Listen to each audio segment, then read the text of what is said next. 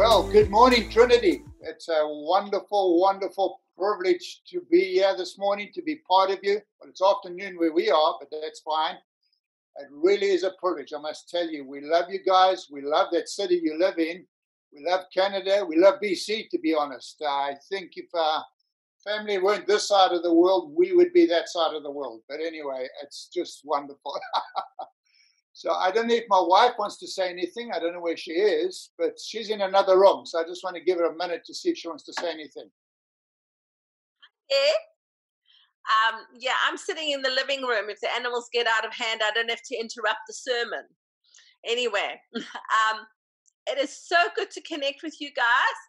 And honestly, the Zoom has been such a privilege over these times. And I think it is such a blessing how God has opened doors for us to connect despite what's happening.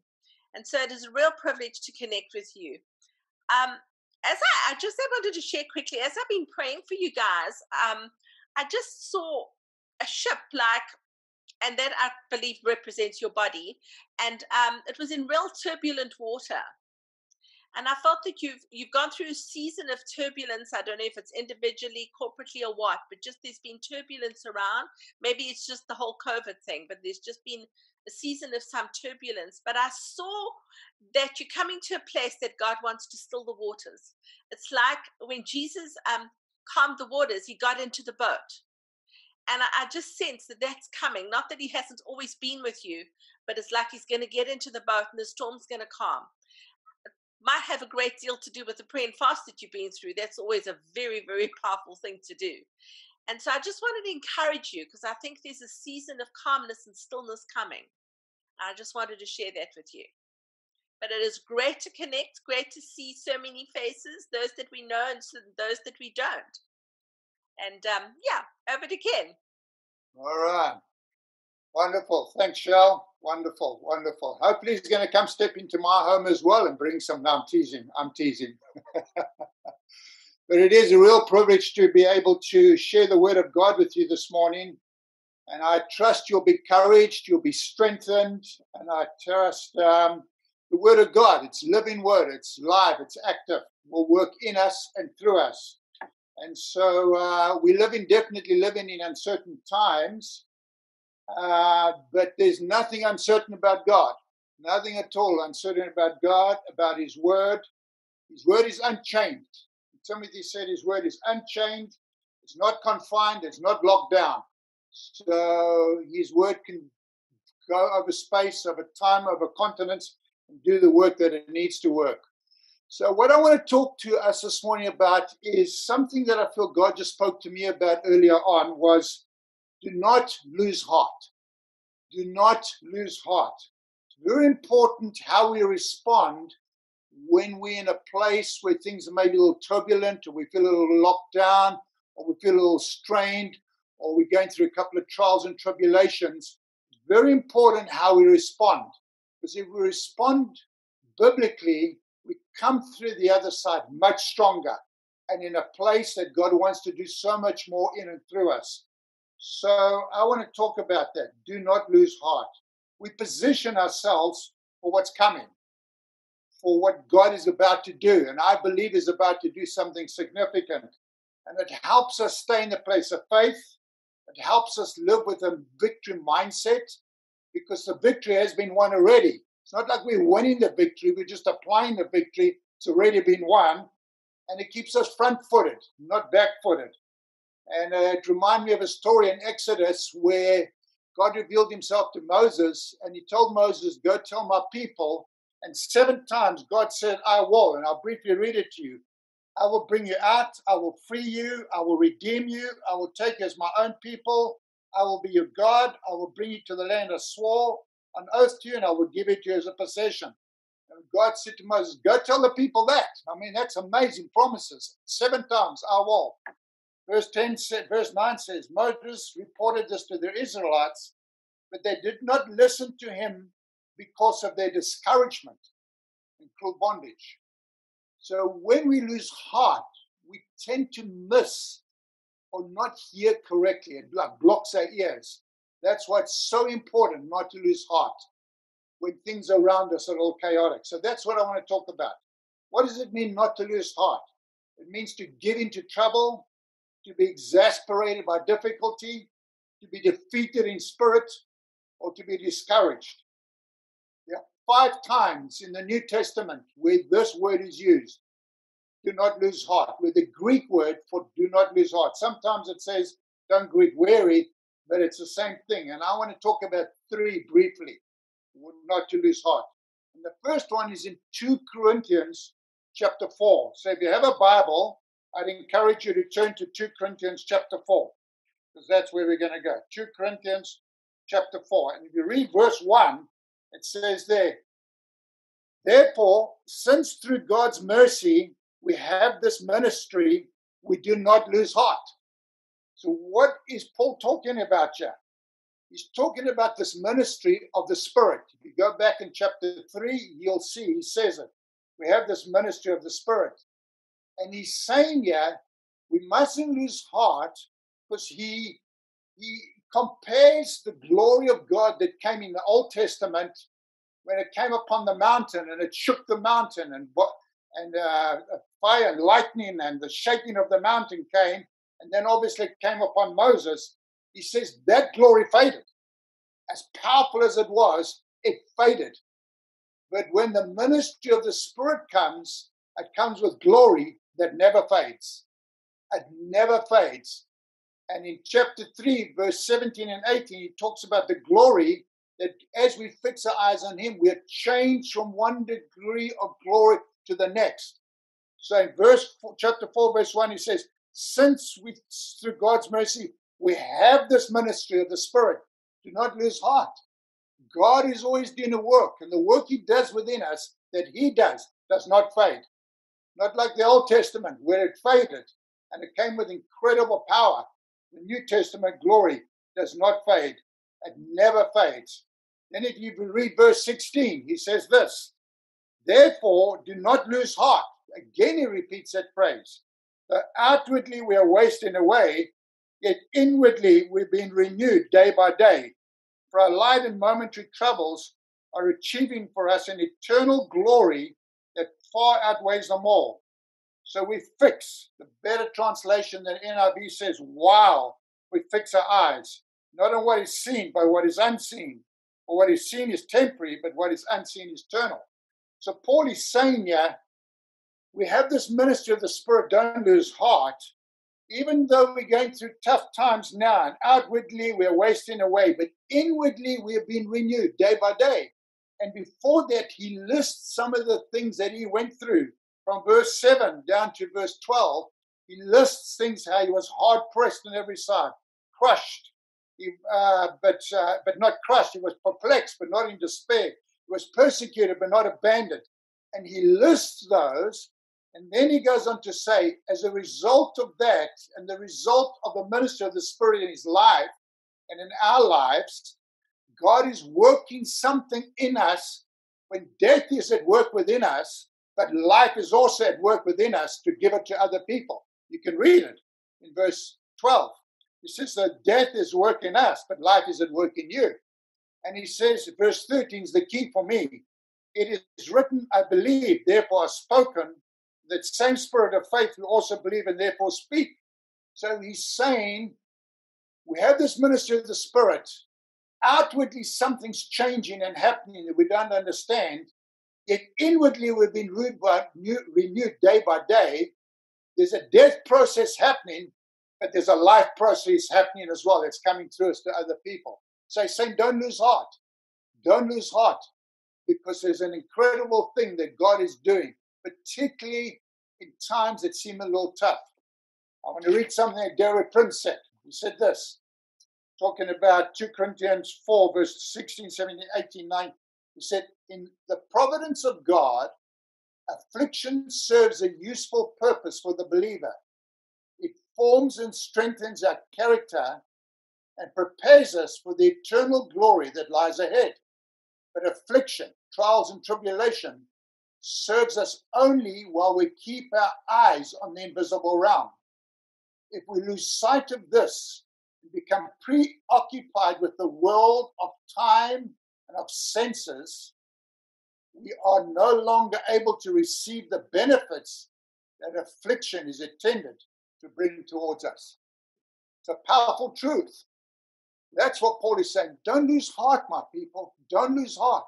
God is at work.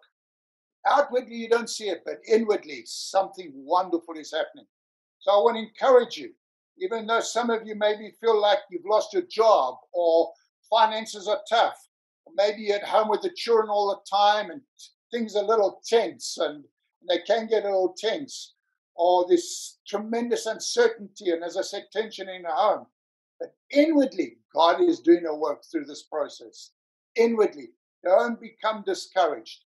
Keep your eyes on the author and the perfecter of our faith. What we focus on, what we give our attention to, that's what preoccupies us. So I'm encouraging you, don't become preoccupied with the uncertainty of the season. Become preoccupied with who Jesus is. He is the victorious one. He's seated on the throne. He's with us. He'll never leave us. He loves us, and he's doing a work in us and through us, even in this season, and preparing us for what's coming. So that's the first one I want to say. Don't be discouraged. The second one is in Galatians chapter 6. So if you can turn there. I'll just give you a little time. Turn there. Galatians 6 verse 7 says this: do not be deceived. God cannot be mocked. A man reaps what he sows. The one who sows to please his sinful nature, from that nature will reap destruction. The one who sows to please the Spirit, from that Spirit will reap eternal life. Then verse 9, it's key. Let us not become weary, or do not lose heart. It's the same thing in doing good. For at the proper time, we will reap a harvest if we do not give up. So Paul is saying very simply this. He's encouraging people, these good works that he's calling us to, they cannot justify us or save us. Only Jesus Christ can do that. But he's saying one of the ways you will sow to the Spirit, to allow the Spirit to do a work in you ongoingly, is as you continue to do good to others, particularly your brothers, because he goes on, particularly those who believe.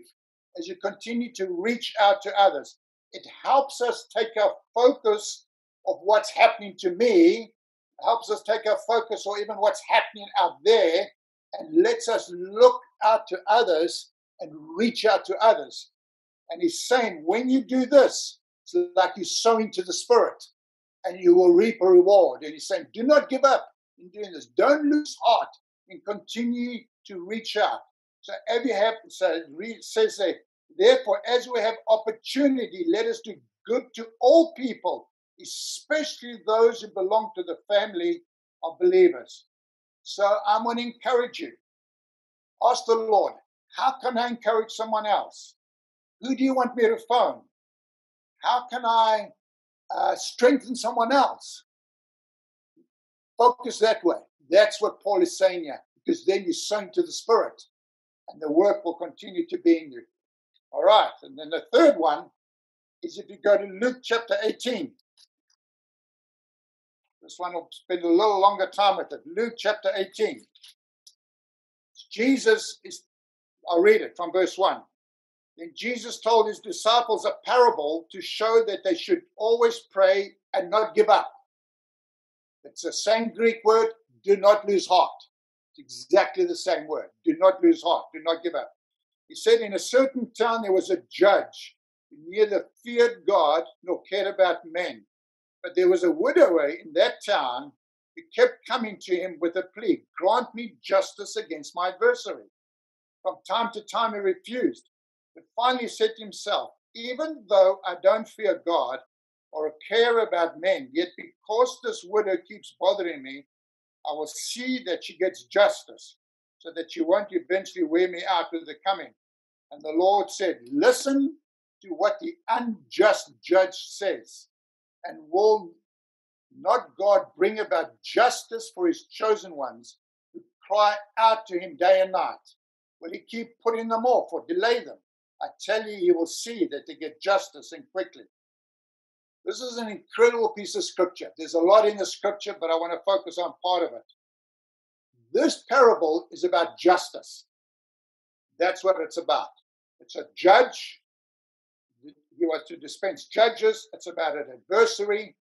It's not about trees or soil or seeds. That's normally what Jesus tells a parable about. This is about justice. And justice in the eyes of God is a big deal. It's a very big deal. 500 times in the Bible talks about justice. Psalm 89:14 says this: righteousness and justice are the foundation of his throne. Love and faithfulness go before him. So righteousness and justice, and we are righteous because of Jesus Christ.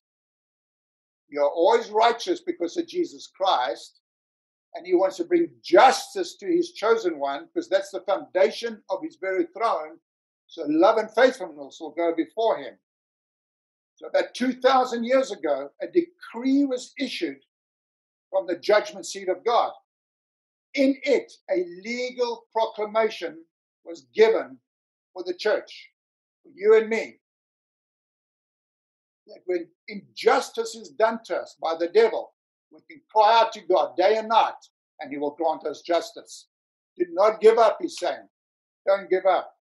So when we believe we have been wronged against, when something's been taken from us, or we've been criticized or slandered, or not given what we know is rightfully ours, we can take it to God. Never is justice against people. It's against the work of the enemy that he does against us. He uses people, understand that. But justice is not merited out to people. So we can come before the righteous judge and ask for judgment. The Bible says he will repay us 7 times. But there's 3 keys to his justice. Number 1, justice is not revenge. Justice is not revenge. Or being a just decision is not revenge. You've got to understand that.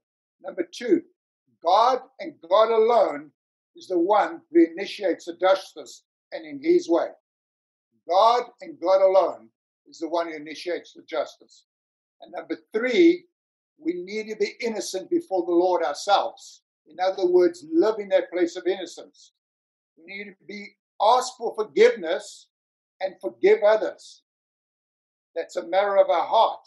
When we don't forgive, we make ourselves the judge.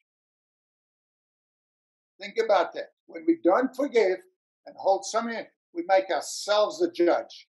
We take the justice out of his hand. It's like we tie the hands of the Lord so he can't merit the justice in his wisdom and in his way, and his redemption, and in his grace and in his love. That's what I mean. We need to be innocent before him.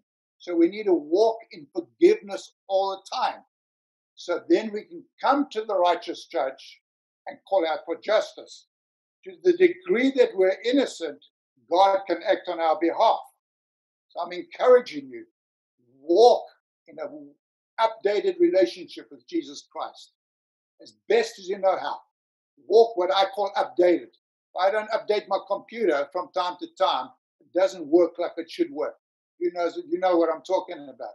Even though I'm not an IT guy in any form or any shape, but I do know that. So everybody's telling me, update your computer, update your computer, update your computer. So we must leave the justice in the hands of the Lord. It's not revenge. Walk daily in the right relationship. And then number 4, ask. We must ask and keep asking.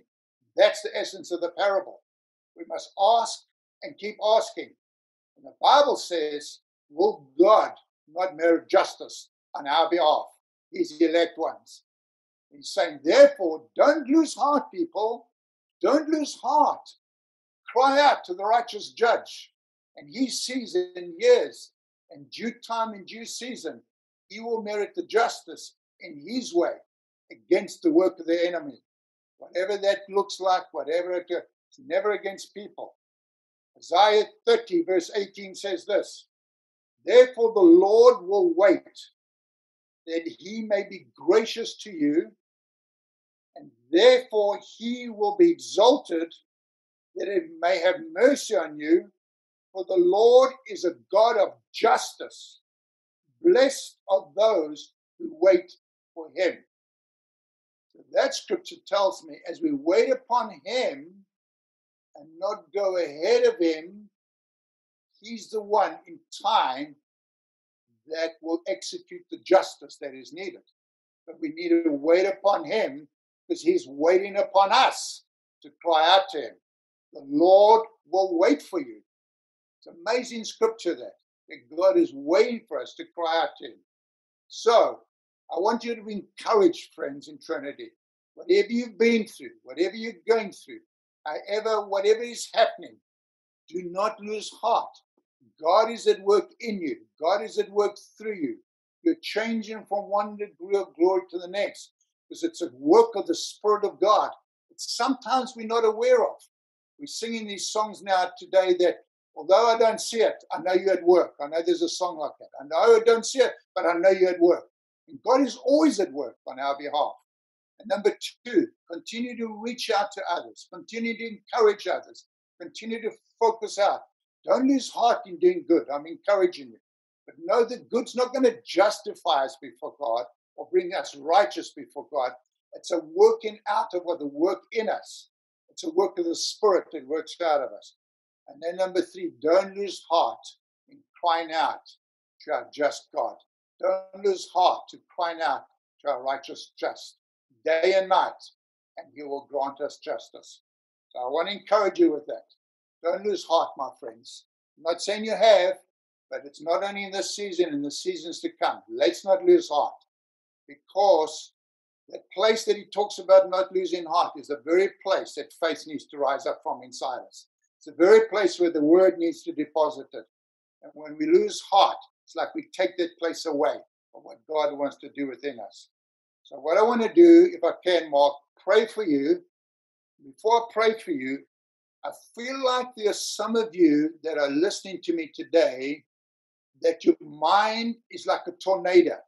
It's like your mind has been bombarded, either through worry, concern, or whatever. It's like a tornado. I saw a tornado going ahead of some people. And I want to pray that God would bring peace to you. I would pray that God would settle anxiety or whatever it is within you, and that he would cause you to turn towards him in a new way. So I want to pray. Father, I thank you for this wonderful church. I thank you for these wonderful men and women. I thank you for your continued wonderful purposes for these precious people. And I thank you that your promises continue to be yes and amen in Christ Jesus for these wonderful people. I thank you for Trinity. I thank you for what you're doing in and through Trinity. Father, I thank you would encourage these men and women and families today. Let not the enemy come and steal away from their hearts. Let them not lose heart, Lord. I pray for peace to come to those whose mind is tormented or in turmoil. Even now, even over this distance, even over electronic systems, I pray for peace. I pray for your presence.